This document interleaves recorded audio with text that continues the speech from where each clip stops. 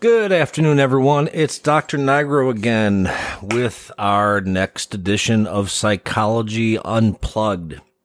This last week has been really fun.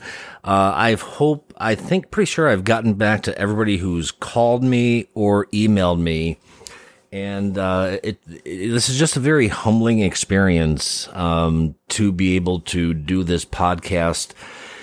And if you met me, you would never think or believe that I do what I do for a living, and that I have absolutely no ego whatsoever. I'm a perpetual student, but I use the foundation of my great education and clinical training and the mentors and the professors, the foundation of my parents, the values they instilled in me, and the music of Bruce Springsteen has been an incredibly important part of my psychological architecture.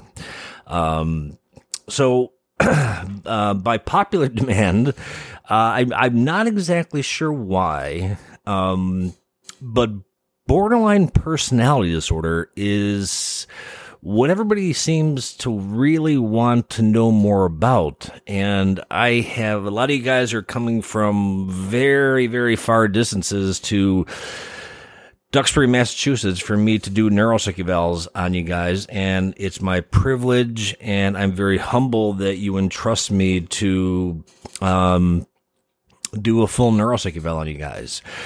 So I'm going to go back to borderline personality disorder treatment.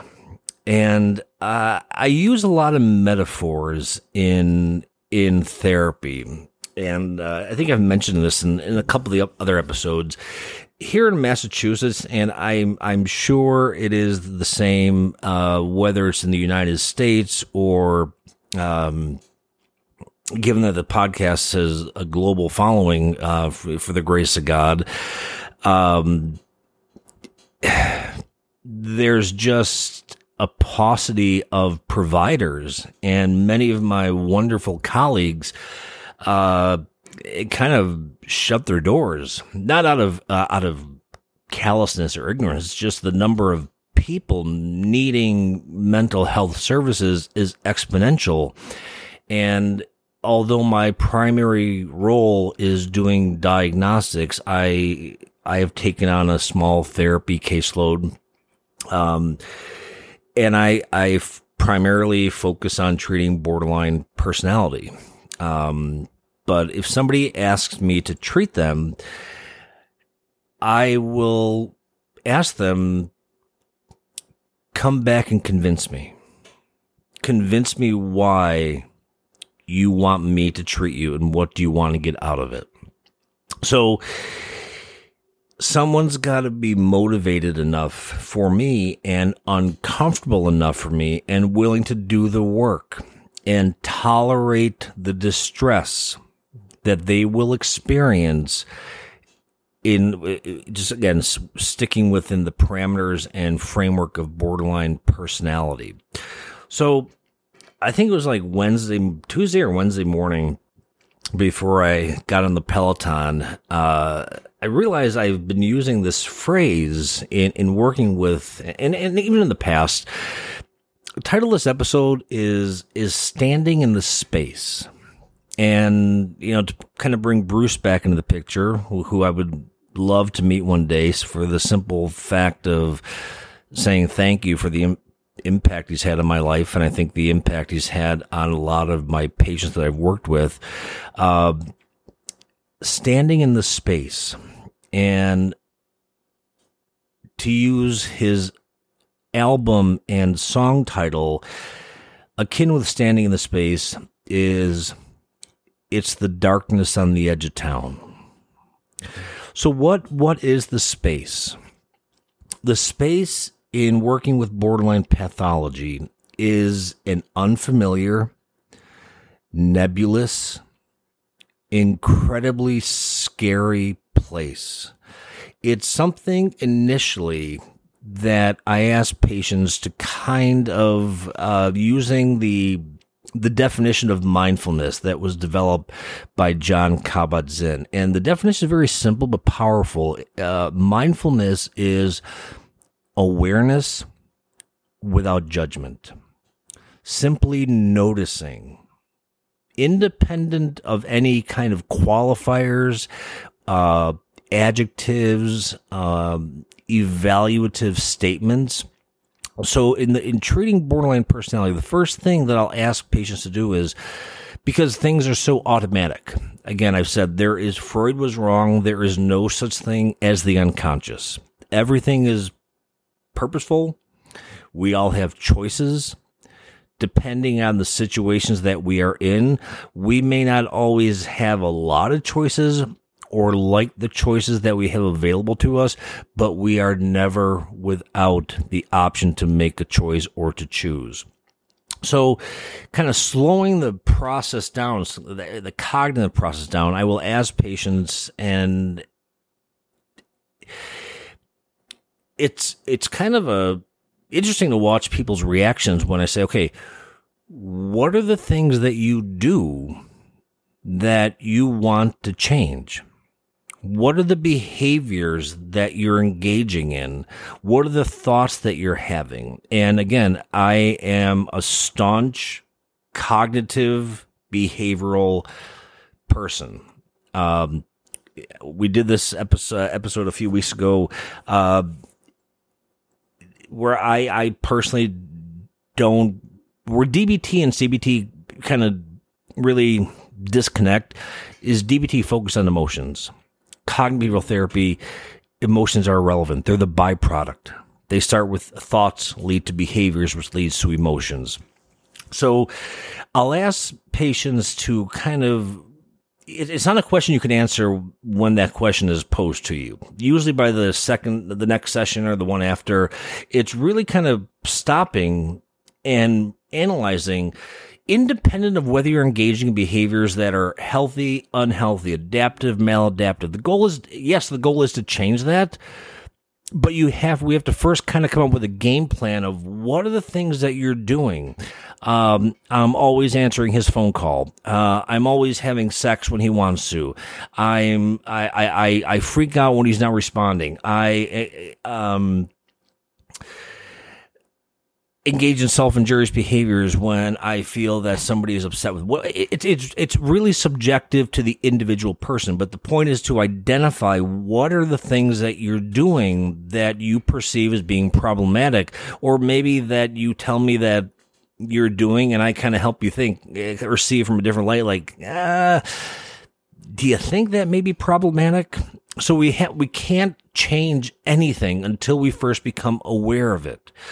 So the goal, when I say about, standing in the space is scary. That's the darkness on the edge of town. And darkness is scary. But that's where change takes place. It's through empowering patients with borderline personality to get to a place where you can stand in the space that is completely unfamiliar to you, that is completely foreign. The dialogue is foreign. The landscape is foreign. The behaviors are foreign. And if you run back to your old behaviors, that's okay. It's like dipping your toe in a hotel pool. It's cold at first, but it eventually starts to feel okay.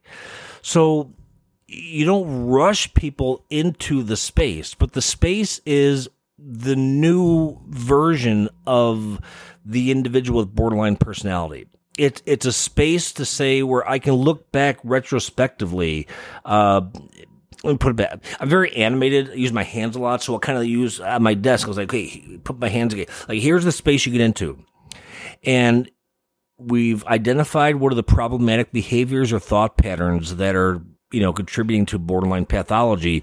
And if you could say no to something that you've never been able to say no to in a week, if you can say it once, celebrate that success, because that's you being in the space, and don't punish yourself or be intropunitive if you go back to old behavioral patterns because we tend to regress to what's familiar. We regress to what is known to us. Again, independent of its appropriateness, healthiness, adaptiveness. That is off the table. I'm not concerned about that.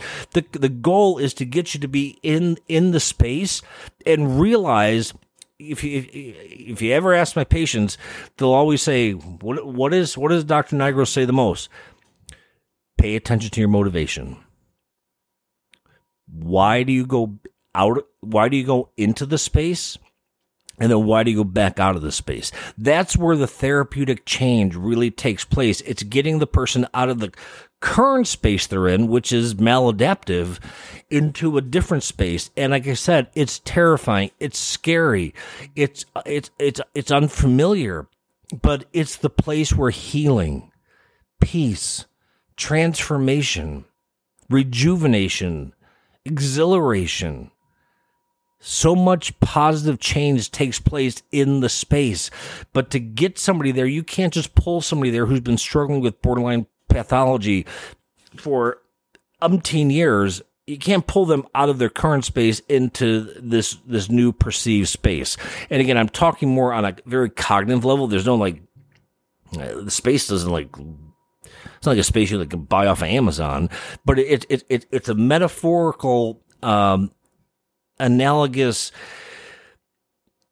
way of construing that the space you're in is what's perpetuating the pathology. It's through the cognitive behavioral therapeutic process to pull you out of this unhealthy space into this new space and to celebrate and appreciate the times that you can stay in the space. And I mentioned this before, there's something called distress tolerance. The longer you can stay in that space, and that's when the thoughts of doom will come. That's when you're in the space, that's where the thoughts of doom will come. That's where the abandonment issues will come. That's where the anxiety will manifest, suicidal ideation, self-injurious behaviors, the quick go-to automatic thoughts. That's where you will go. But I always tell my patient the second thing. What will be the second thing if I ask people to talk to you? He would say, Dr. Nigro would say, look at the evidence. And the evidence is once you got into the space, what happened? Nothing. The world did not collapse. Use the example of Chicken Little. The sky is falling, the sky is falling, the sky is falling. And those are my patients who I work with. A few of them are Seinfeld fans. I tell them, watch the episode on Opposite George. Do the opposite of what you're used to, but with the opposite in borderline pathology, because the whole goal is to stave off real or imagined abandonment. And that's the chameleon and the amount of effort somebody has to put in. And I can speak from the individuals that I work with and in just the psychopathology in and of itself, getting into the space, that's the healthy place. And once you can, if you can get into the space once, then any other time that you can't get into the space, I will challenge your logic because you were able to do it once. So why do you continue to go back to the older space? That is really the crux of treating borderline personality. But I mean, this is a very complex process. But it just kind of came to me like this is going to Peloton, because Julie's usually like Thursday or Friday or Saturday is like, what are you going to talk about this week? And I'm like, I haven't decided yet. And as I've said, I do all this stuff off the top of my head. I don't make any notes or anything. I just kind of go with my clinical experience and training and guttural instinct and feedback from you guys. But if you have borderline personality, or you have a family member, or you have a friend, or anybody if you just want to understand borderline personality, the space is where you want to get the person to. And to help them to not become intropunitive, which is basically blaming themselves like, oh, I didn't stay there. That's okay. That is perfectly fine. To expect to erase, say you're 27 years old, to expect to erase 27 years of ingrained automatic thoughts and behaviors in a few therapy sessions, that's you're setting yourself up as a provider, and you're setting your patient up as your patient for failure. But to help people understand that the space that they're in, because they are uncomfortable enough, they don't want to be in this space anymore. You want to get them into another space where they are free from the pains that they have endured, whether they were they're self-inflicted, whether they are thoughts that are toxic and over-rehearsed. Bells can't be unrung. Words that people have said, usually negative, they can't be unheard. And when you're talking about personality, you're really talking about an ingrained set of thoughts and behaviors. So in my work with individuals with borderline personality psychopathology, I really work, and I've seen this. I've seen people be cured, and it's not because of me. And I take no credit for the patients I have worked with who are no longer meet the DSM-5 diagnostic criteria for borderline personality. It has nothing to do with me. They did the work. And that's the beauty. And you know, in the diagnostic manual is yes, that's the foundation by which we diagnose people. But it's not a feel good book. It just lists out symptoms, lists out problems. And you know, my job is, I take it very seriously, but my job is, I tell Julie, is no one comes to me to figure out what's right with them. My job is to tell you what's wrong. And I take that very seriously. And I've said this, I think, in the neuropsych episode I did. That's the hardest part of what I do, whether it's telling a parent about their child, well, it's telling an individual. My whole job is to tell you what's wrong with you, even if it's something like ADHD or a processing speed disorder or just generalized anxiety disorder. But getting in from treating borderline personality, it's being able to get into the space, and that space is so uncomfortable. But again, here's the irony. The uncomfortableness is the necessary catalyst for change, but it's also getting into that space initially to say, hey, I got into the space. Maybe I couldn't stay there. That's okay. Or I got into the space and I stayed there for 5 minutes. I stayed there for 15 minutes. I stayed there for overnight, but I went back. That's fine, because you don't know what this new space is. So it's going to be completely foreign to you. But in looking retrospectively at the patients that I have worked with and have been successfully treated, they get into this space and they're like, oh my God, this is transformative. I still may have the thoughts sometimes, like what it was like, but then other times, like, what was I doing? What was I thinking?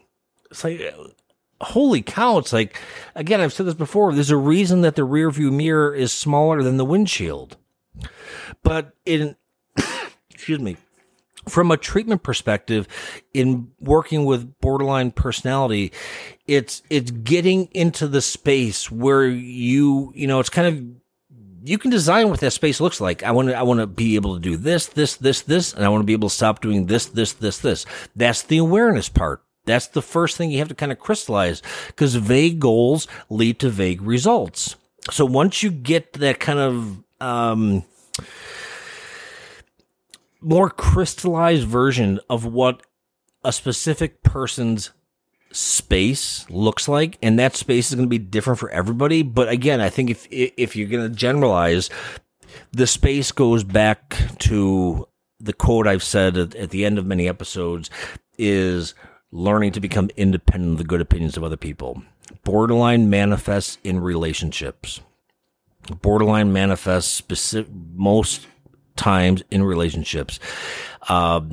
Whether you're actively involved with somebody, or even if you're single, then that perceived sense of loss or abandonment, or I need to be defined and have my self-esteem validated by somebody else, whether they're healthy, unhealthy, toxic, appropriate, inappropriate, independent. It's so much.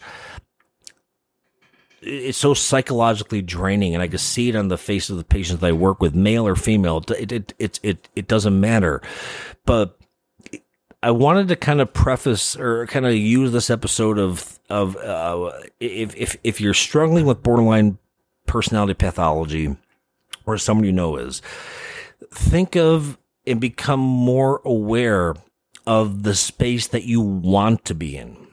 You may not get there in a month. You may not get there in a year. You may not get there in 3 years. But if you have the right, you have the ability and you have the right to decide the space that you want to be in. I can't think of anybody that I've really come across with borderline personality that says, I like having it. It's treatable. Again, it's curable. But the whole, again, back to the title of this whole episode of the space and the darkness on the edge of town, it comes with fear. It comes with tenacity. It comes with angst. It comes with so much uncertainty. But you could say all you want. I want to be there. I want to think like this. I want to have this. That's great. But if you don't take the active steps to do it, you're never going to get there. It takes work. And I've always said the real work in therapy does not take place in the office. It takes place in between the sessions. That's when you're confronted with your typical decisions on an individual basis, where you're navigating decisions that you generally make. Oh boy, he wants to have sex with me, but I don't really feel like it. But if I don't, then I'm not a good girlfriend and he's going to leave. I don't want to say no because he or she is going to get mad, but I really don't want to do it. If you can learn to start to say no, think of that as part of my advice in terms of the space, is learn to say no and look at the evidence. You may shake with anxiety. You may cry. You may just feel like the world's falling apart. But when you develop a voice and you realize that the world, it does not end because the sun comes up every day. The world does not stop for our individual problems. But as much control that you think borderline pathology has over you, you actually have more control over borderline pathology than it does over you.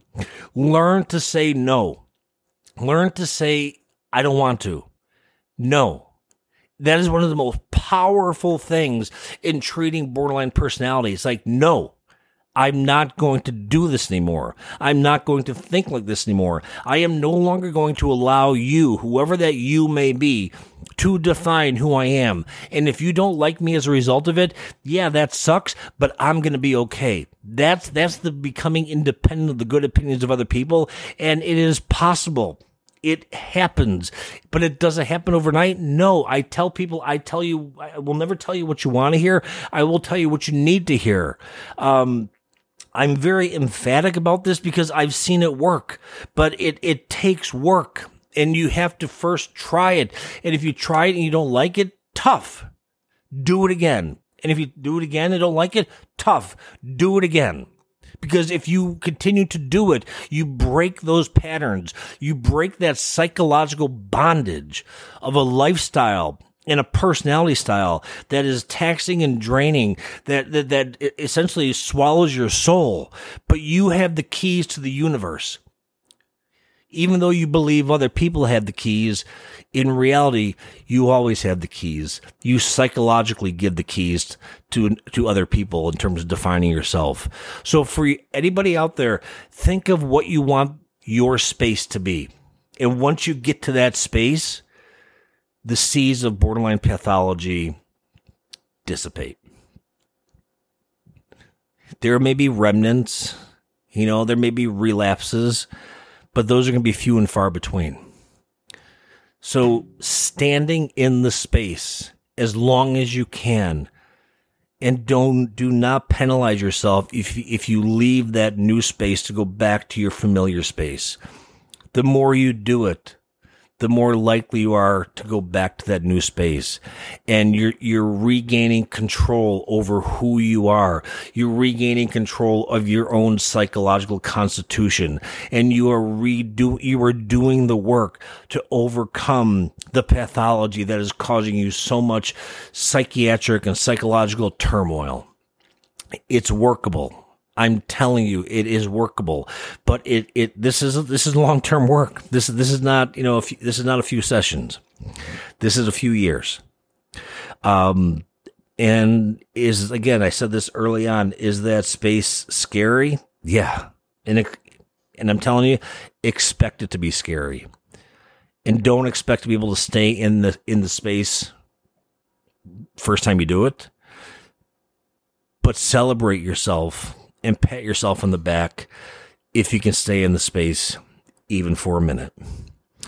So until next time, be well, take care of yourselves, take care of each other. Again, I thoroughly enjoyed doing this on a weekly basis. It's a cloudy day here in New England, but pandemic is slowly coming to an end. Life is seemingly returning back to normal, at least here in the United States, although I know other parts of the world are still struggling. Again, be well. Become independent of the good opinions of other people. I will talk to and see many of you guys pretty soon. Until next week, guys, take care.